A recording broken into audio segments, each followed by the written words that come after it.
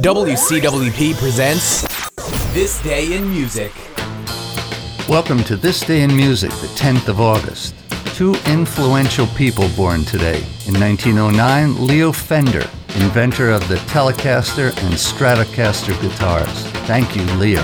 And in 1943, Ronnie Spector, singer with the Ronettes, who had a hit with Be My Baby. She was married to record producer Phil Spector for 7 years. In 1963, 13-year-old Little Stevie Wonder started a 3-week run at number 1 with Fingertips, Part 2. It made him the youngest singer to top the charts. Roberta Flack went to number 1 with Feel Like Making Love. It was her third number 1 single. And coming full circle, soul singer and actor Isaac Hayes died of a stroke in 2008, 10 days before his 66th birthday. And that's it for This Day in Music.